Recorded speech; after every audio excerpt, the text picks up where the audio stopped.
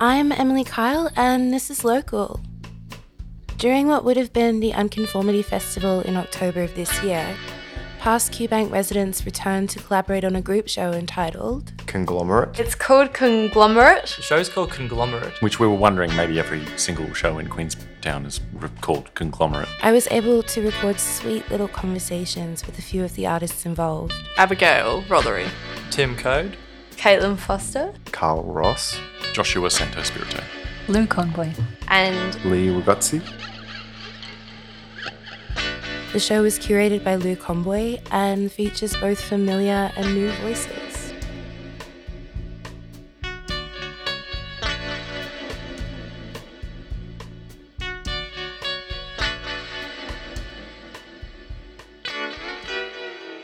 So, when was the last time you were in Queenstown? The last time I came here as a guest, and I was up in the Airbnb upstairs here. Yeah. That was really great. But I've been coming for quite a while, for like 2 or 3 years. Oh, wow. I've known Stephen and Mark and Sean Lou as well, guys running this place. Yeah. And yeah, it's just really great what they've got going on down here. Yeah. And I've been wanting to be a part of it for a while. And yeah, so I've came for residency in February. In February. March. I came for 2 weeks, and that was also really good for me. Yeah. Yeah. That's great. Were you here recently, though? Yes. Since... Yeah, with Josh and Lee I came. Yeah. In... Was it July or August or whenever Josh was here? Yeah. Whenever Josh was on residency. Okay, wait. Someone needed a tampon. Was that you? That was me. Oh, hey, yeah. Okay, cool. Now I was knocking at your house for at 11 p.m. or whatever, and it was an absolute nightmare. But yeah, we got through that. Yeah, sorry. She's all good now. I thought I could place you, but thank you so much for that, by the way. No problem. Cool. So you're all part of this group show. What's it called? What did Tom name it? That's all right. I'll get someone else to say it. It's like, because I said it last night. Something to do with rocks, I think. It's written on the door. Conglomerate? No. No. Okay. And you've got some work in this group show. Yeah, Can you talk about your work a little bit? The work that I've got in this show? Yeah. So that work, I've really discovered ink recently, and I've been playing around with ink studies, and I like it because it's very, it translates well with how I think about painting in terms of shade, light, dark. Ink is very much, you can grade ink down and do that stuff and have quite a lot of control with it. So, and I've just found it really quite meditative. I didn't make any big work when I was here on residency earlier this year because I was just in a really bad mental spiral basically. Came back from London and was really not feeling too great. So this was actually a really cleansing time for me. Oh wow. And it was really great cool. just to do some little smaller works and actually do some work because I hadn't made anything in quite a while. Oh, how long? Like a year maybe. I hadn't really made anything that I was felt good about. Yeah. Yeah. So it was good to kind of dust away the cobwebs. Yeah. So that's these 3 paintings, drawings, ink studies, whatever you want to call them, that I've got hanging here from that 2 weeks that I spent here. And they're just from scenes around town. I'm really interested in windows at the moment. That's what's my the work. fascination with windows? So I kind of see them as metaphors for interior versus exterior, for, a couple of different, I don't know, it's sort dualities that you can play with there. So like personal versus exterior. Yeah. Yeah.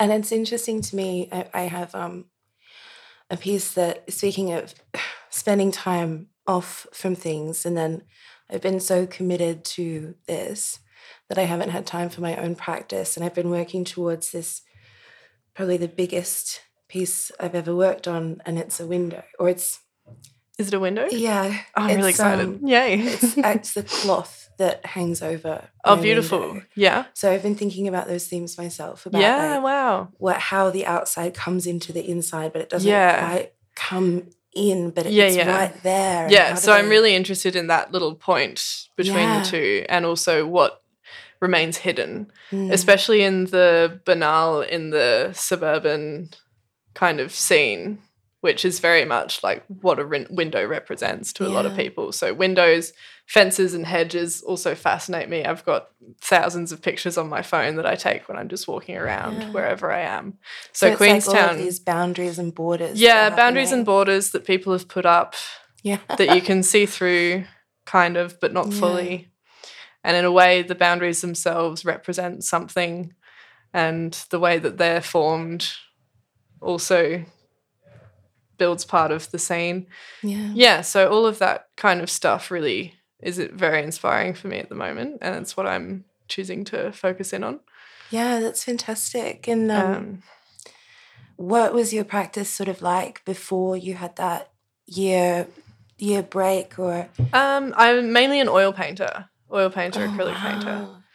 Is Mm. that why you feel like you have more control when it comes to ink? 'Cause I Yeah. find ink terrifying. Like, Yeah. I've got no control. Yeah, yeah. But you're coming from I'm a bit this. of a control freak when it comes to painting. Yeah. Everything else in my life, I don't care really how it happens. It can happen in any way. But with painting, I'm very particular and specific, and there's a real process. And I like to plan. Yeah. Yeah. Yeah. And I'm really excited for the next kind of year now that I have my creative energy back to get back into doing some serious painting, Yeah. planning and making and things. Do you think that you'll come back to Queenstown in the next year? Yeah, it's definitely a really great place for me. I love it down here. The air is just, there's something different about it down here. Yeah. Um, We'll have to do like a full length podcast and ooh, sort of yeah. talk about our mutual love of windows. Oh, and, yes. like Talk to me losing all that- day about windows. The creative drive thing is just, it's so, I feel like everyone goes through it, Mhm. but it's like, it's so difficult because you've got to, you know that at some point it's going to change, but you have to wait, Yeah. and it's awful. Yeah, no, Yeah. it was, pretty sucky, but But you're glad. back. glad that I'm back. Yeah. Thank you so much for doing this. This is great. Cheers. Thank you. So, when was the last time you were in Queenstown? I was up in Queenstown in June, or no, sorry, not June. I was up there in August, Mm. in about the 20th of August. Yeah. Yeah, with the QBank residency. Yeah, I was up here on residency with QBank with Caitlin Foster, and we came down here after camping up on the West Coast for about 3 weeks. So we kind of came here after a big camping trip. Oh, that sounds amazing. It was a pretty cool place to like turn up after being in a tent for ages, as you're having like a fireplace and a roof over us. All this luxury. It was pretty nice. Yeah. Yeah. So the work that you've got in this show, what's the show's name? The show's called Conglomerate, and it's a group exhibition. So we're kind of a conglomerate of artists who have come together. Yeah, Yeah, absolutely. yeah. This the work that you're showing here, Mm. was that the work that you were doing while you were on residency? No. When I was on residency, sort of after an exhibition that I had in Hobart, which was a printmaking exhibition where I worked with dry point prints from aluminium. But this work that I made for this exhibition, I made it basically on the day that I arrived in Queenstown. Oh, really? How long have you been here this time? Just for a few days, that's actually. But I had this idea to bring the aluminium up and to make the work site specific, basically very impromptu when I first got here. And the sheets are pretty large, those sheets of aluminium. Yeah, Yeah. they're pretty huge. They're like 80 by 110 Yeah. centimeters. And what I did was I went out to those derelict courts fields, just like on the road to Strahan, Yeah. just out of Queenstown. And it's kind of like a well-known area for people dumping their cars and doing burnouts and leaving all this kind of car trash there. Yeah. So The car graveyard. yeah. So I drilled some holes in the aluminium and I put some wire through it. And then I towed these 2 large bits of aluminium from the back of the car as I was very sensibly driving around this place, which has previously had a lot of burnouts and whatnot done. But the idea was that that landscape was making all the marks of the drawing, and I'll then print that as a dry point print.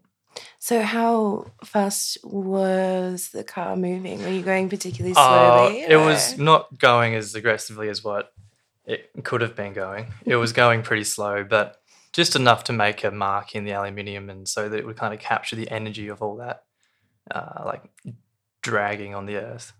Yeah, and it's pretty.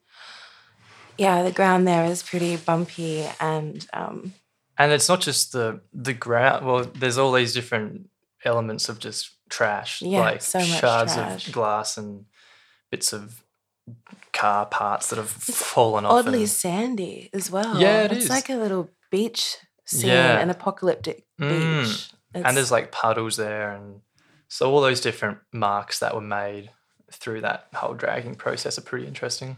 Yeah. And so is that something that your practice focuses on?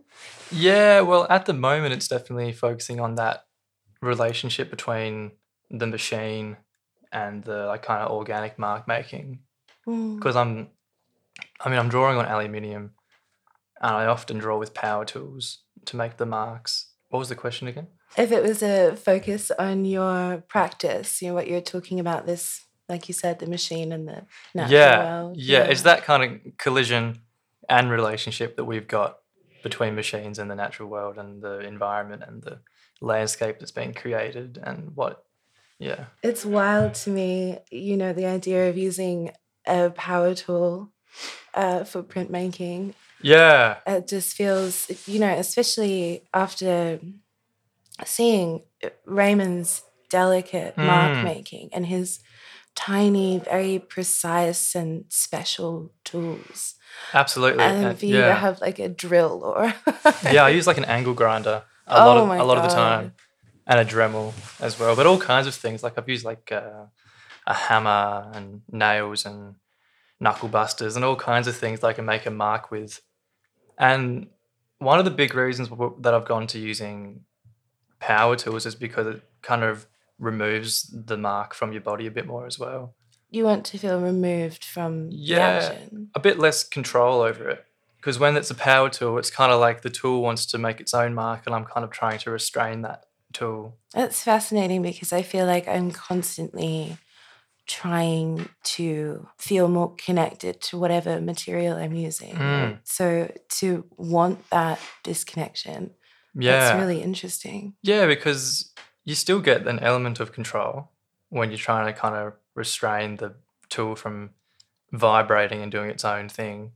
But when you kind of pull it back into place, it creates a mark that you couldn't really plan to do, but it vaguely does what you wanted it to do. So it's kind of a nice little happy accident. Yeah, it feels very free. Yeah, but it's also very strict as well, I guess, because of the types of blades and whatnot. And what is it about aluminium? I've only ever seen the copper dry point printmaking. What's it like working with aluminium? Well, aluminium's a lot cheaper to buy and to work at a large scale. And also because I find dry point printmaking super just immediate, and you don't have to go through the acid etching process at all. And I really like to work quite quickly. And as I said, I can just buy cheap aluminium and just make prints after print after print and have a lot more freedom to just test out ideas without having to worry about the money. The money. What is it? What is the attraction to aluminium? Aluminium's just got that relationship to Queenstown and it being a mining town and that whole industrial connection to the place. And I think people associate a lot of the West Coast with industriousness. Yes, absolutely. Yeah. I mean, even not just its history, but the way that the town looks. It looks very industrial. Absolutely. And I actually, I was documenting the whole dragging process, and there's some pictures up on the QBank Instagram, but the aluminium almost blends into the quartz landscape as well. Yeah. Oh, no, I can absolutely see that because it's, to me, when you go up there and there are all of those cars, the more that they're rusted out, the more that they're rusted, the more that they stand out to me. Yeah, no, When totally. you get something that's this shiny silver aluminium and it just, Yeah. it would totally disappear. Yeah, and there's already just so much aluminium just like scattered through the earth everywhere else, and so the work really doesn't seem that disconnected from the place. Yeah, absolutely. Yeah. So I definitely think this idea of, using machinery to make prints it's a fascinating one that I'm really interested in that removal. Yeah. Are you going to continue on in that vein? Yeah, I'm actually I'm building a machine at the moment that'll do my dry points, that'll do my drawings for me. Okay, but is it a machine or a robot? It's kind of like a robot slave in a way. It's like a strange alien spider, if you like. Oh, a spider. But it's so it's for a show with Contemporary Art Tasmania. It's in a few weeks' time. It's in November, and it's in relation to bushfire damaged environments. Oh, yeah. So I've been collecting all these tools like nails and wires and all kinds of trash that sort of got uncovered on the floor of the bush in these burnt areas, and I'm using those as the drawing implements at the end of this very highly polished aluminium and perspex machine, and it'll be run by electricity, doing these time-based drawings where it just scratches repeatedly on large aluminium sheets, and then when these drawings are inked up, it'll present this black, tangled, massive lines that is then echoed in these burnt environments as well. Wow. But it's being drawn by the machine. I mean, the layers. Yeah. So, the exhibition, will it show the machine, the alien spider working? Yeah, the alien spider. I should probably call it that. It'll show the machine working, yeah. So I'm installing the show in the town hall underground space on Macquarie Street. So it's quite a dark space underneath town hall in Hobart. Oh, that sounds eerie. Yeah, and the machine's going to be doing a pretty long duration drawing over the whole exhibition. So that drawing will be revealed at the end, but it'll be drawing continuously every day. So it should create quite a heavily layered drawing. Mm. But as well as that, there'll be a series of prints that have been made by the drawing machine already. Oh, it's little test run. Yeah, it's kind of like its time tests. There'll be like different durations of marks. Yeah, it sounds amazing. Yeah, It sounds great. should be pretty cool. Yeah. When do you think you'll be back? Do you think you'll be coming back to Queenstown? I'd really like to come back to Queenstown again, actually. Yeah, I've got a lot of things I'd like to draw. And and yeah, I know, who would have thought? And there's a few more things I want to collect, and cause I'm always looking for little sharp objects that I can scratch with. So it's a good place to come for that. Yes. Well, yes. Thank you. No worries. No, thanks for having me. So when was the last time you were in Queenstown? I was here in August this year, 2020. Yeah, with Tim? Yeah, with Tim. We came together. Awesome. He was saying that you guys had just spent 3 weeks camping and that coming here was like, It was so nice to have a bed and a kitchen and a Yeah, kettle that yeah. boiled quickly. not over a fire. Yeah. And so everyone's here for the QBank group show. What was it called? It's called Conglomerate, I think. Oh, there's been some debate. When I spoke to Abby, she wasn't quite sure it was called anything. So we're getting better as we go on. Yeah. Basically, it would be great to talk about the work that you've got in the show. Yeah, sure. Yeah, so there are these quite large MDF boards Yeah. that you've painted on. Yeah, it was a few months ago that I found these boards on the side of the road as part of hard waste. Ah, yes. And I have a tendency to pick up a lot of junk and try to do something with it. Most of the time it ends up just lying around, but sometimes I actually get to make something with it because it's just art supplies. I think they're ridiculously expensive, which is fine, but it's also there's so much that goes to waste. To the dump. Yeah. There's just so many nice materials that are just being wasted constantly. So I thought it'd be nice to scrounge it and do something with it. Yeah, there's this I love the idea of found object work and there's so much trash. There's just so much trash in the world that isn't trash.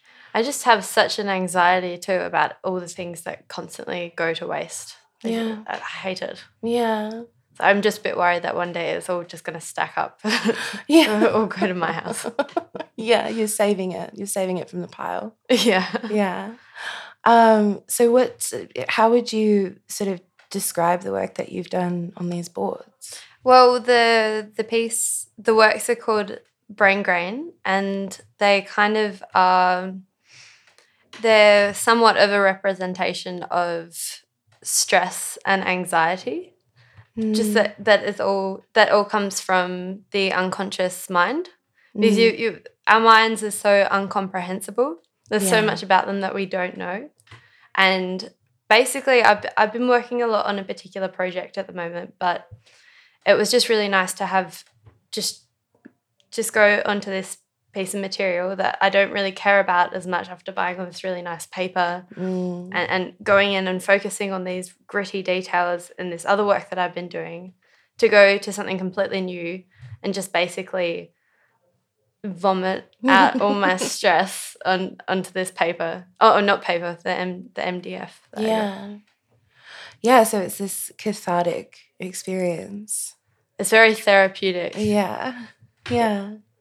So it's different from the kind of work that you normally do?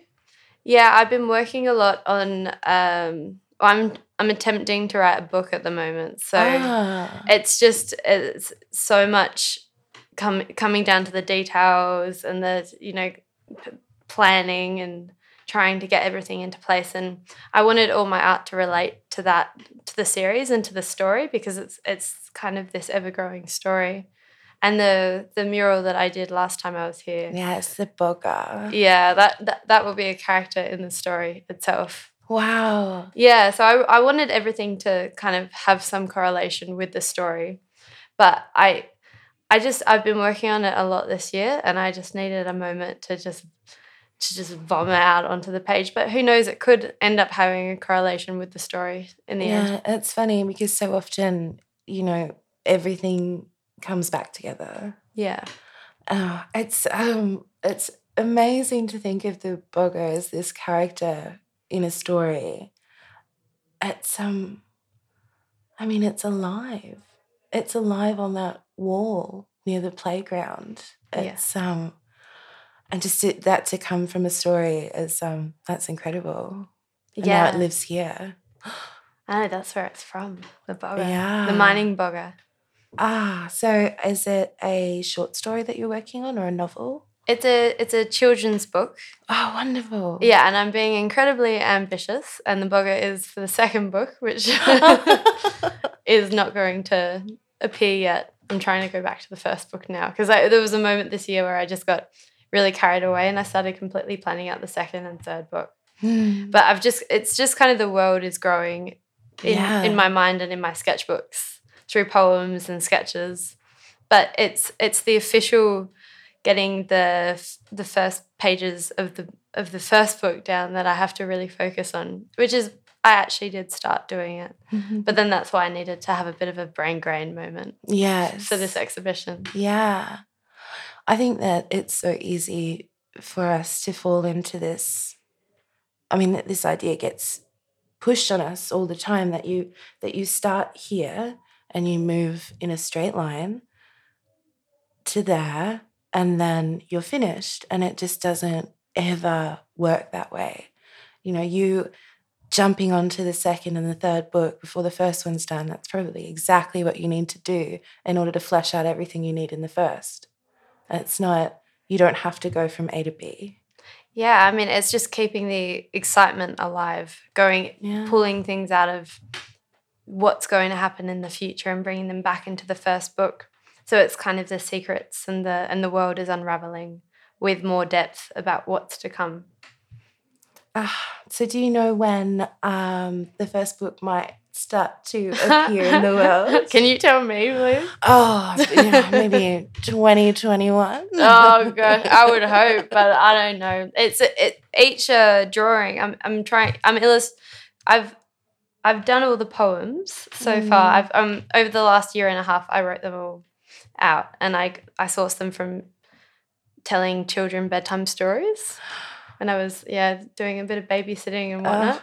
And that's going to be the perfect training for a children's book. It's great too. They're a good audience too because they're brutally honest. They are. So always telling me what improvements I needed as I'm telling the story.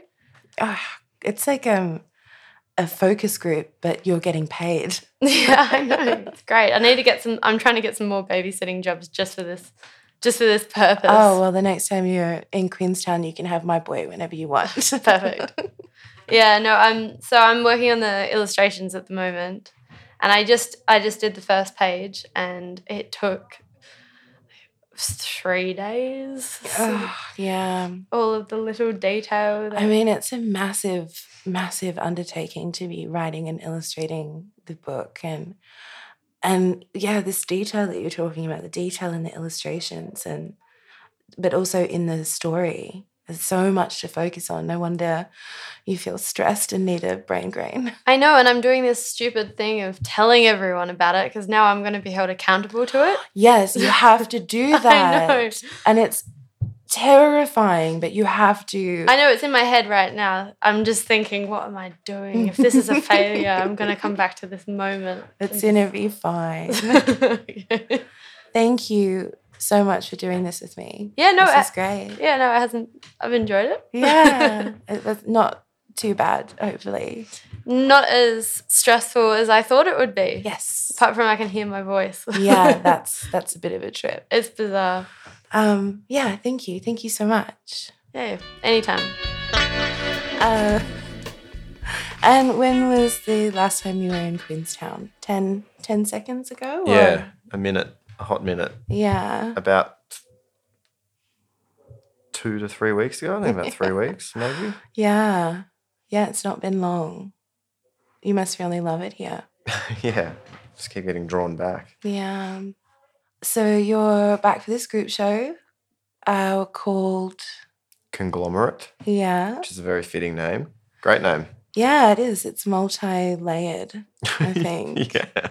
I mean... It certainly is. Yeah, so, and you've got... can you talk about the work that you've got in the show? Yep, so the piece I have in the show is called The Town. That was the first panel that I painted during my residency. So that was day one. Like I spent all day setting up the studio space and sort of getting comfortable. And then I just got stuck into that and it just sort of came out. It's just like my first impression of all the homes, all the colours, the faded paint, and tin, and in certain areas, the mold and the wet and all the mold. All the mold. But I love that. The mold. It's just so, I love the colour and I like that sort of the reclaiming you kind of see here. Like you turn your back on your house and you don't light the fire for a day and you come back and it's full of water. Yeah, absolutely. There's a smell that happens, especially in the middle of winter, that you can't get rid of. Yeah. Yeah.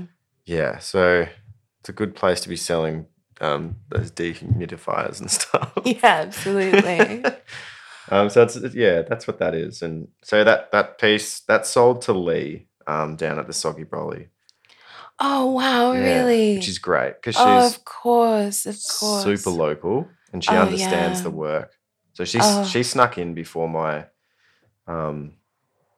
open studio and sort of bought that because I didn't really want to sell stuff because I'm still working on some of them and I want to sort of get a larger series together Hmm. and then have a show. But yeah, she's been really lovely to me when I've been here, and I'm glad it's with a local Oh, and staying here absolutely. because there's that whole sort of essence that everyone's sort of aware of people coming in for residencies and sort of taking taking subject matter and taking people's stories and images and then sort of leaving with them and not giving the community a chance to maybe buy stuff, or because I've heard, I don't know, mixed reviews on how the residencies have gone, and if all the work just disappears straight away, sometimes it's a bit sad, I think.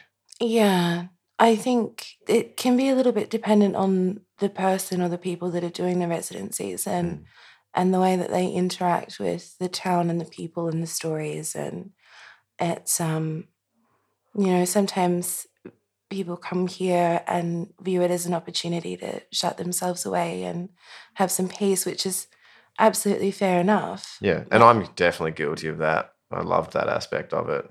The moments I did leave, though, there was always some kind of really strong connection, either with people or the landscape. Oh, I think that you definitely really engaged. Yeah, I didn't think you were hiding. No, except when I had the windows boarded up and things like that at night when I was working It's in there cold. sometimes. Yeah, and it's also quite exposed in there. Yeah. I actually had to explain to a local because I went outside and this lady approached me and she's like, oh, it's because I was working with it sort of open and stuff during the day. She's like, oh, it's so nice to see you in there working. Like some people come here and they just like board up the windows and all this stuff. And I was like, oh no, that was me. Like, I've been here for a while. Like that was definitely me. And then, but I had to explain to her that's the living space as well. Like it's everything. Yeah. And there's a lot of context. There's a lot of misunderstandings. Yeah, and it's sort of like if you're eating your dinner or you're in debt, like in sort of like a deep part of your process, it's a bit full on to have people tapping on the window and sort of licking the windows. Yeah. Stuff like that. It's like when you're wrestling your inner demons and painting. How do you think the piece that you're showing today differs from, say, Leo Kelly's work, the work you did at Leo Kelly's place, or anything else in the series? I mean, there's something really special about that being your first work when you came here. Yeah, it's that old chestnut of like create something without trying to force it and just letting it out, and it sort of just happens, and it was just a bit of an experiment. And then you touch on something like I feel like I did with that one, and then you sort of go with it and start developing it. But sometimes when you develop stuff, you can sort of overly control or try to control it. Or, yeah. So do you feel like that one's maybe a little bit more pure? Pure. Probably, definitely free. It's just, yeah, I don't know. It's just an immediate kind of response. It didn't even have too long to settle inside me, like my experience of the town and the landscape and the rare sort of blue sky that I saw when I first drove in. It was that day, so it was sort of quite immediate. So it was fresh, and I think for me that's what comes through with that one. Yeah. It's just being that kind of, I don't know. No, it sounds too wanky. No, but just being like a bit of a lens instead of forcing it or trying to like put my own narrative into it or even pre-conceptualize or post. It just sort of is what it is. Yeah, and I guess I don't know whether it sounds wanky or not. That's sort of a little bit how I feel about. So, flying in from Brisbane when my son and I moved here, and we were in Launceston for 10 seconds, and then we drove to Queenstown. It's too long. Arguably too long. But never having been to Tasmania before, and that how I now see Tasmania is purely through this Queenstown lens. Like every Tasmania is something to me because of what Queenstown is. Yeah. It totally sets the tone. And I guess that's what's really interesting about first impressions. Yeah, especially with Queenstown, because some people are really upset, and it depends how you're looking at it. You know, if you're coming from sort of like an environmental perspective and things like that, people get really upset looking at like a transformed landscape, and especially one that's sort of been blighted in certain ways. But I think that it's quite beautiful. I love like seeing sort of, especially here, I like seeing the mark of man on the landscape. Yeah, Those Lou scars. was saying before that it's a beautiful and tortured landscape. Yeah, And and I just- think ugh. it's just something that will like, I think it's so like the land, like the rainforests and everything that sort of occur around these areas. They're just so full on, and like hopefully they don't burn in a fucking bushfire. But they're just so powerful. I just have sort of faith in them reclaiming it. Yeah. And everything recovering, like, and there's little signs, you know, there's the ducks in the river, and Yes, the ducks in the river. that everyone's quite proud of, you know, like, look, Yes. something's living in the river. Amazing. And then there's a platypus and stuff like that. You know, and those ducks are eating yabbies, and there's things happening in that river particularly, which is so kind of like iconic. And again, people get upset by it, but Yeah, I guess it's iconic because of its color, because of the damage. Maybe it will become iconic because it has ducks in it. there'll be so many that they forget. Yeah, But that's a whole dream. mountain was flushed down there. Yeah. Yeah, by humans. Thank you for doing this with me again. Thank you for having me. It's a pleasure to, be here. Thank you. And when was the last time you were in Queenstown? I was in Queenstown 3 months ago when I was Yeah. doing a residency here at the QBank. Yeah, and now you're back for this QBank group show. Yeah, which is Conglomerate. called- yeah. Which we were wondering maybe every single show in Queenstown is called Conglomerate. So it's probably not original, but we figured it was a group show. So Conglomerate Yeah. seemed kind of cool. No, I think it's good. I like it. Works. Yeah. And so you've got some pieces from the Quoll here. Yeah. When we were talking last time, you were still fleshing out those ideas, and I'm wondering if you're on steadier ground now. Steadier. Maybe steadier. I mean, when I was making the paintings here on my residency, I was sort of avoiding understanding it a bit. Don't force the narrative. Yeah, and maybe just doing it a little bit instinctually. But since then, I've had to come up with a bit more of a narrative to it because those artworks are going to be turned into a film, which will be part of a multimedia performance at Monofoma in January in Hobart, where I'll be performing in a church. Venue still to be organised, but with a church organ and a violin and myself on guitar. So I had to come up with a bit more of a loose narrative. So yeah. So what is the loose narrative?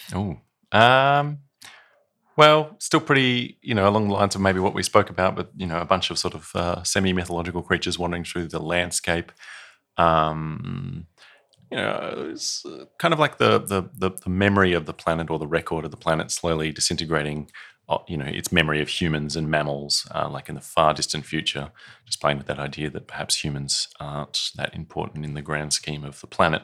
No. Well, contrary to popular belief, we aren't that important, but, we are doing damage, at least in this Anthropocene. Yes, that's a word. It is a word. Yeah.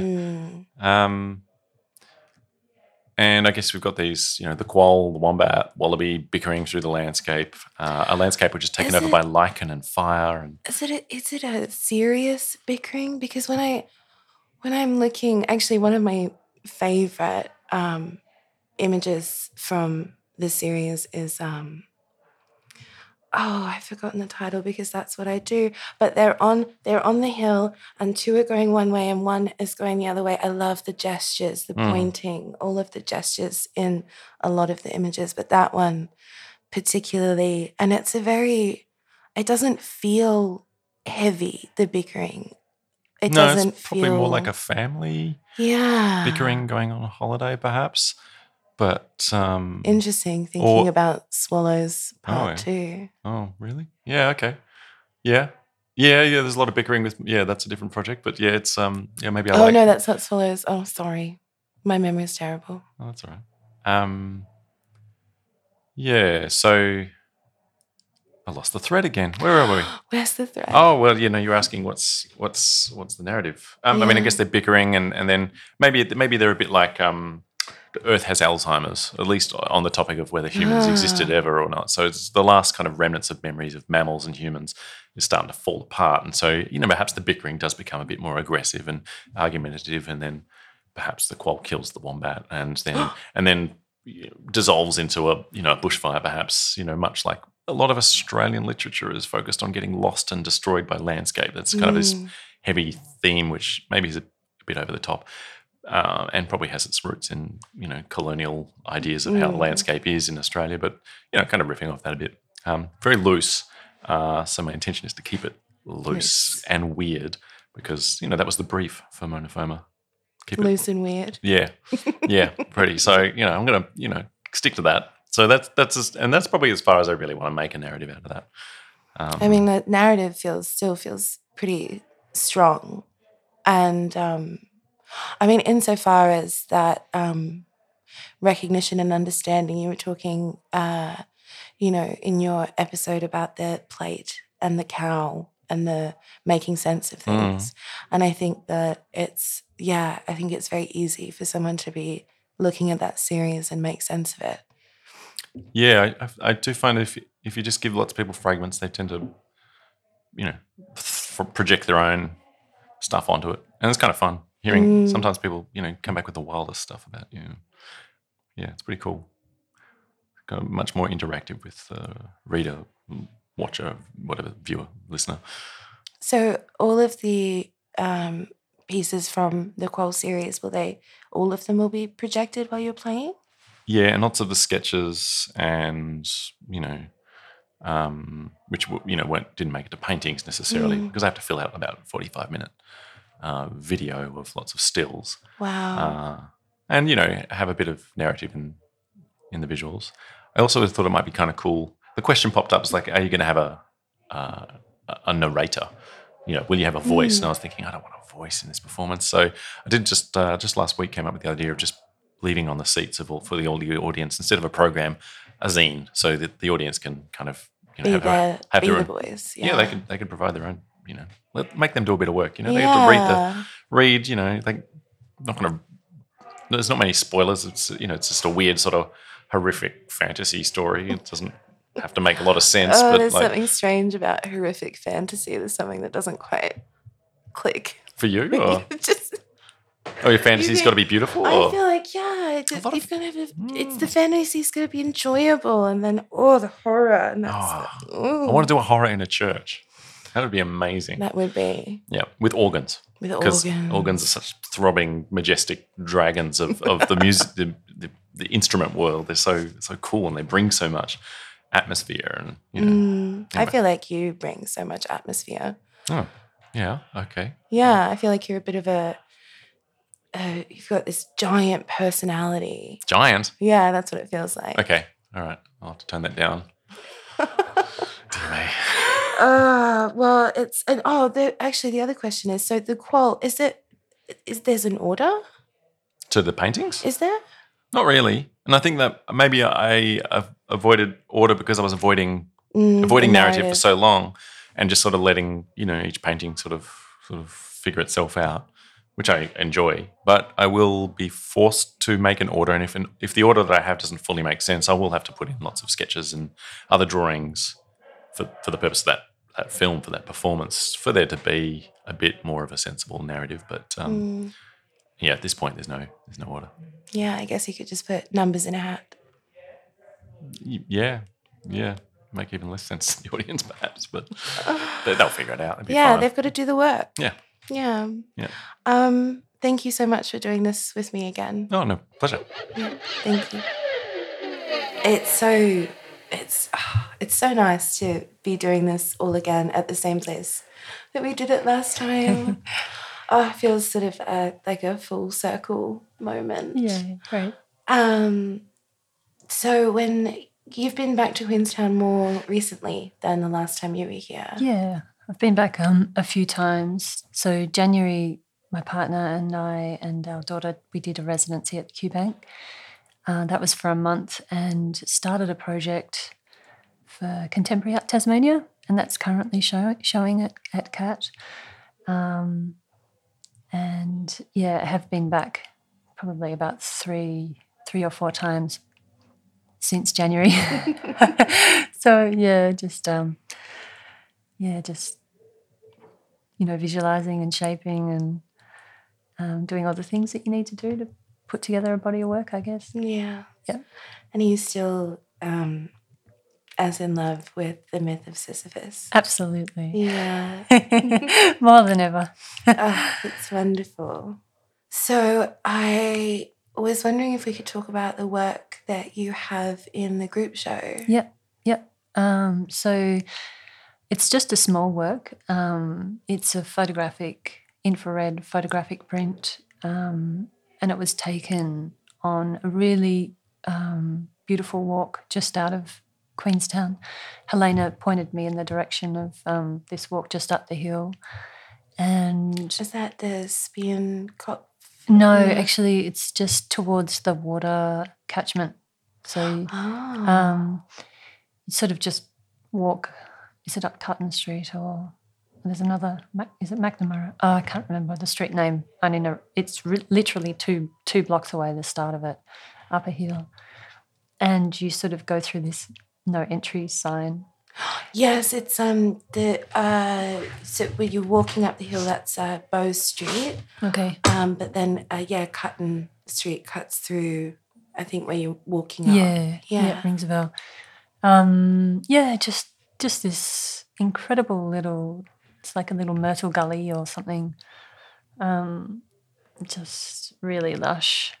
But there's, quite a lot of invasive plants there as well. And which photograph on infrared really well. I have mixed feelings with invasive species, They are stunning, but it's also, you want to support the native species as much as possible, I guess. Absolutely.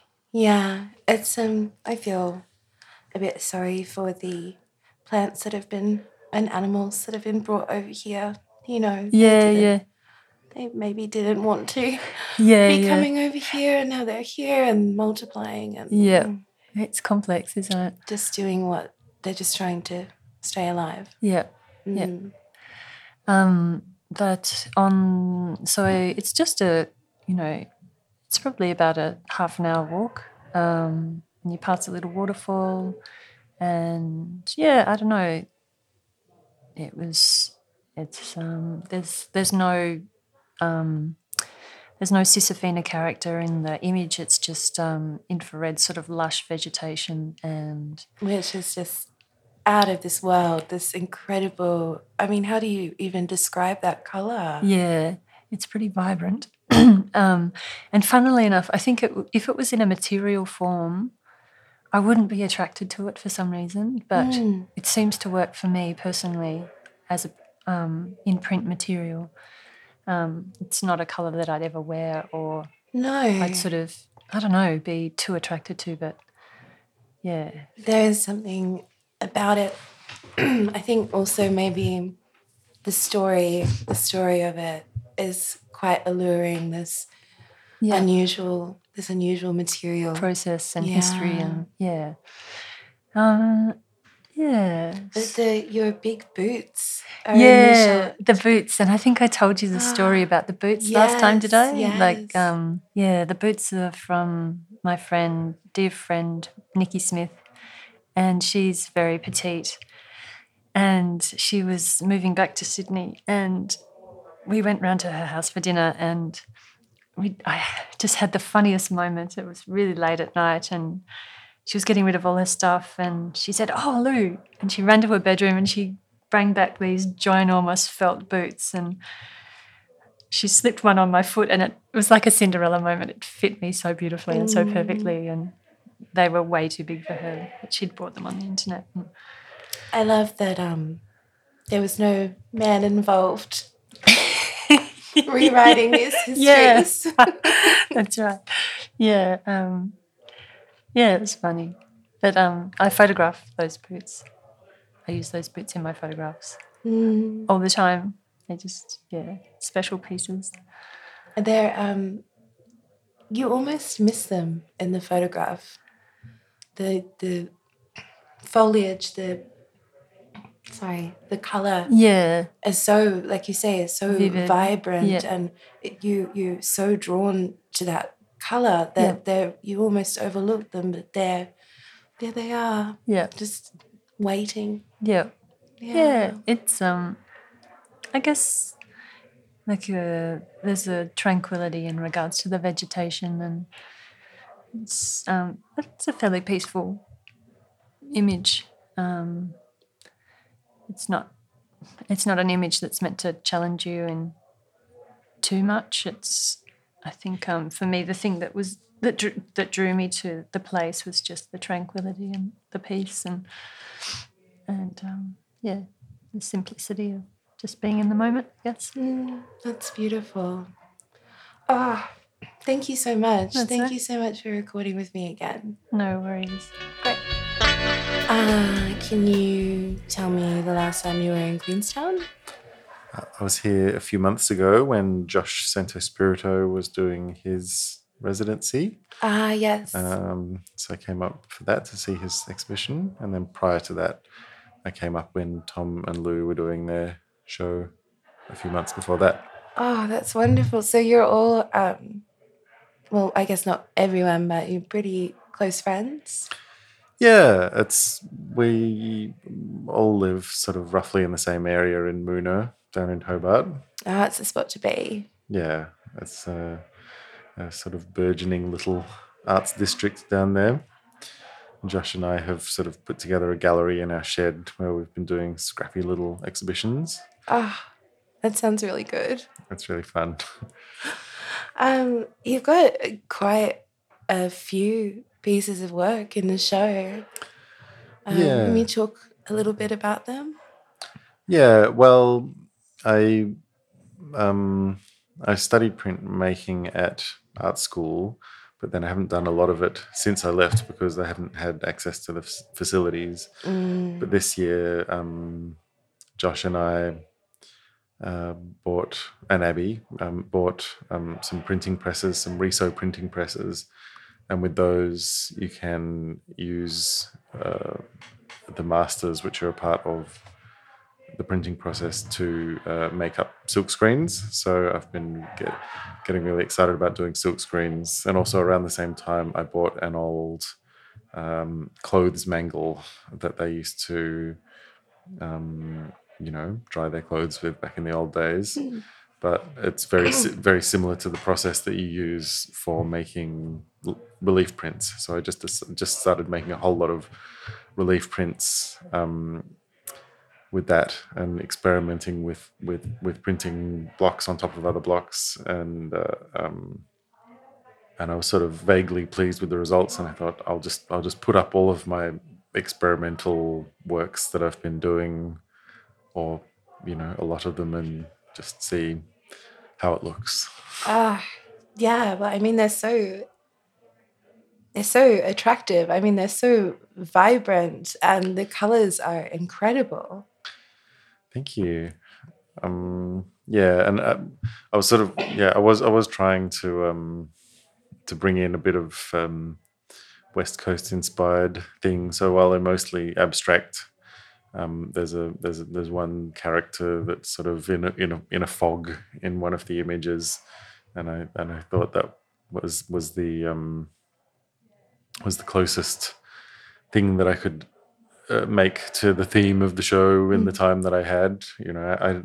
The landscape here is so beautiful, and I really wanted to do a multi-block print, a larger one that was a more of a landscapey thing, and playing with lightning colors receding into the background of an image. But I'm hoping to spend some more time here in the future because it's so beautiful, and maybe do the residency here, in which case that would give me the time to do a lot more really of that print work. focus. Yeah.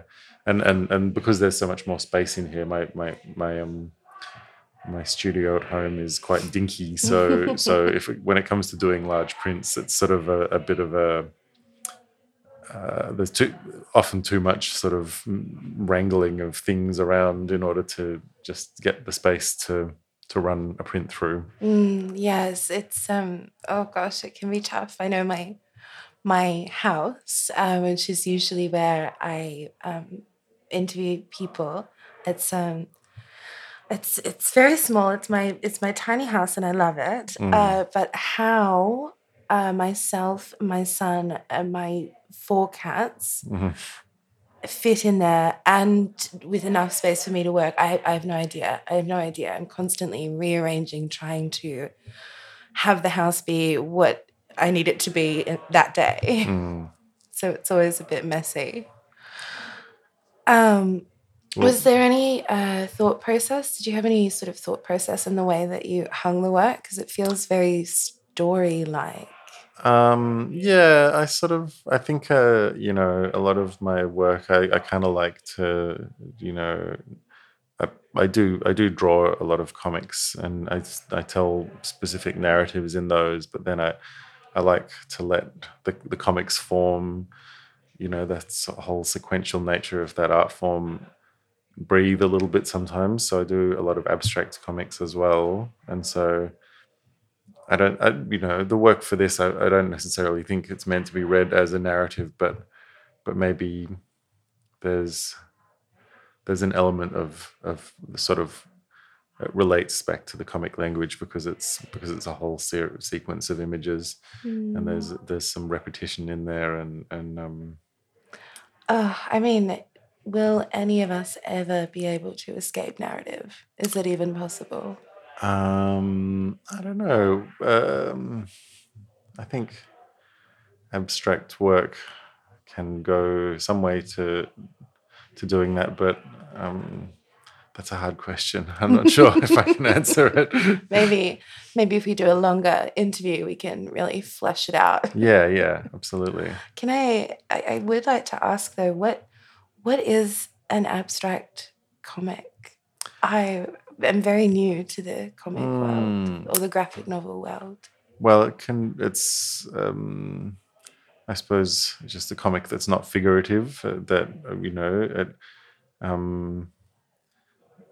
Comics usually employ a sort of grid, some sort of grid format, or an arrangement of squares or rectangles, generally speaking.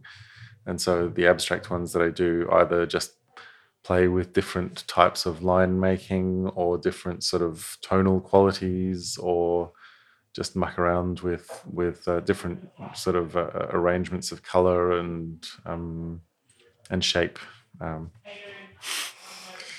Is it more of a suggestion than a statement? Yeah, I think I've been working on some small publications, and I think that I just exhibited them at our shed recently, and I think that they work really well on a wall, but maybe they won't work as well in a publication. But it's not a narrative, but I feel with those ones I like to sort of take people on a little visual journey through whatever my thinking process was at the time of what I was interested in. The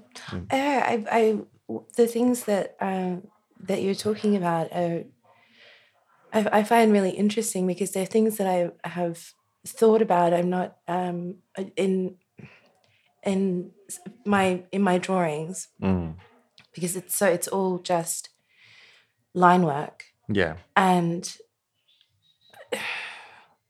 when I was talking to Tim before, he was talking about wanting to maybe disconnect from the material that he was using.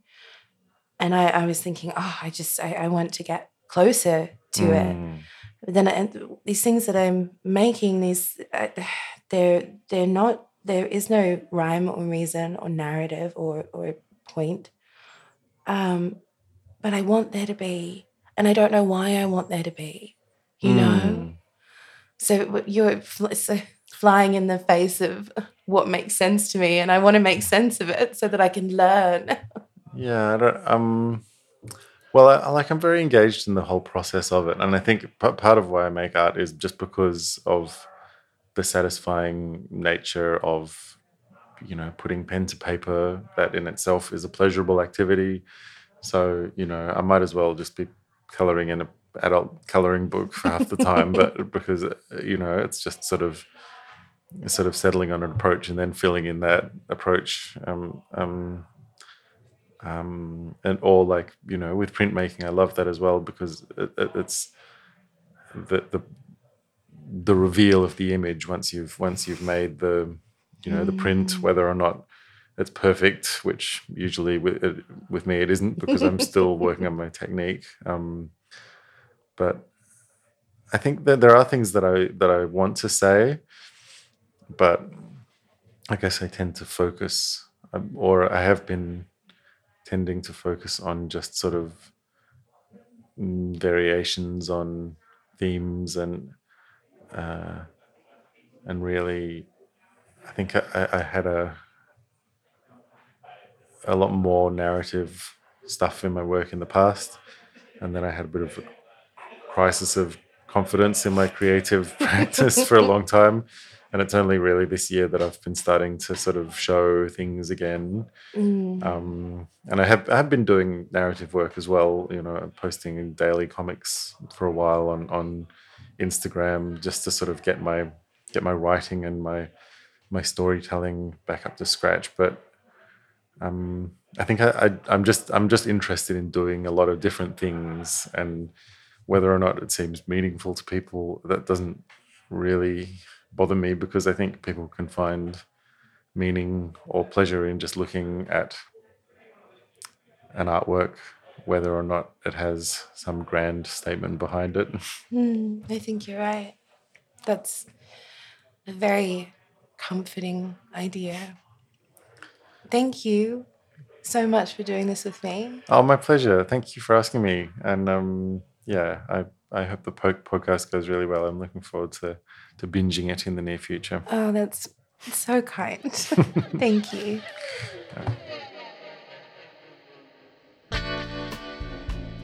This was Local. The podcast is produced by Carter Pierce and myself. Digital media is produced by Tess Gilfetter.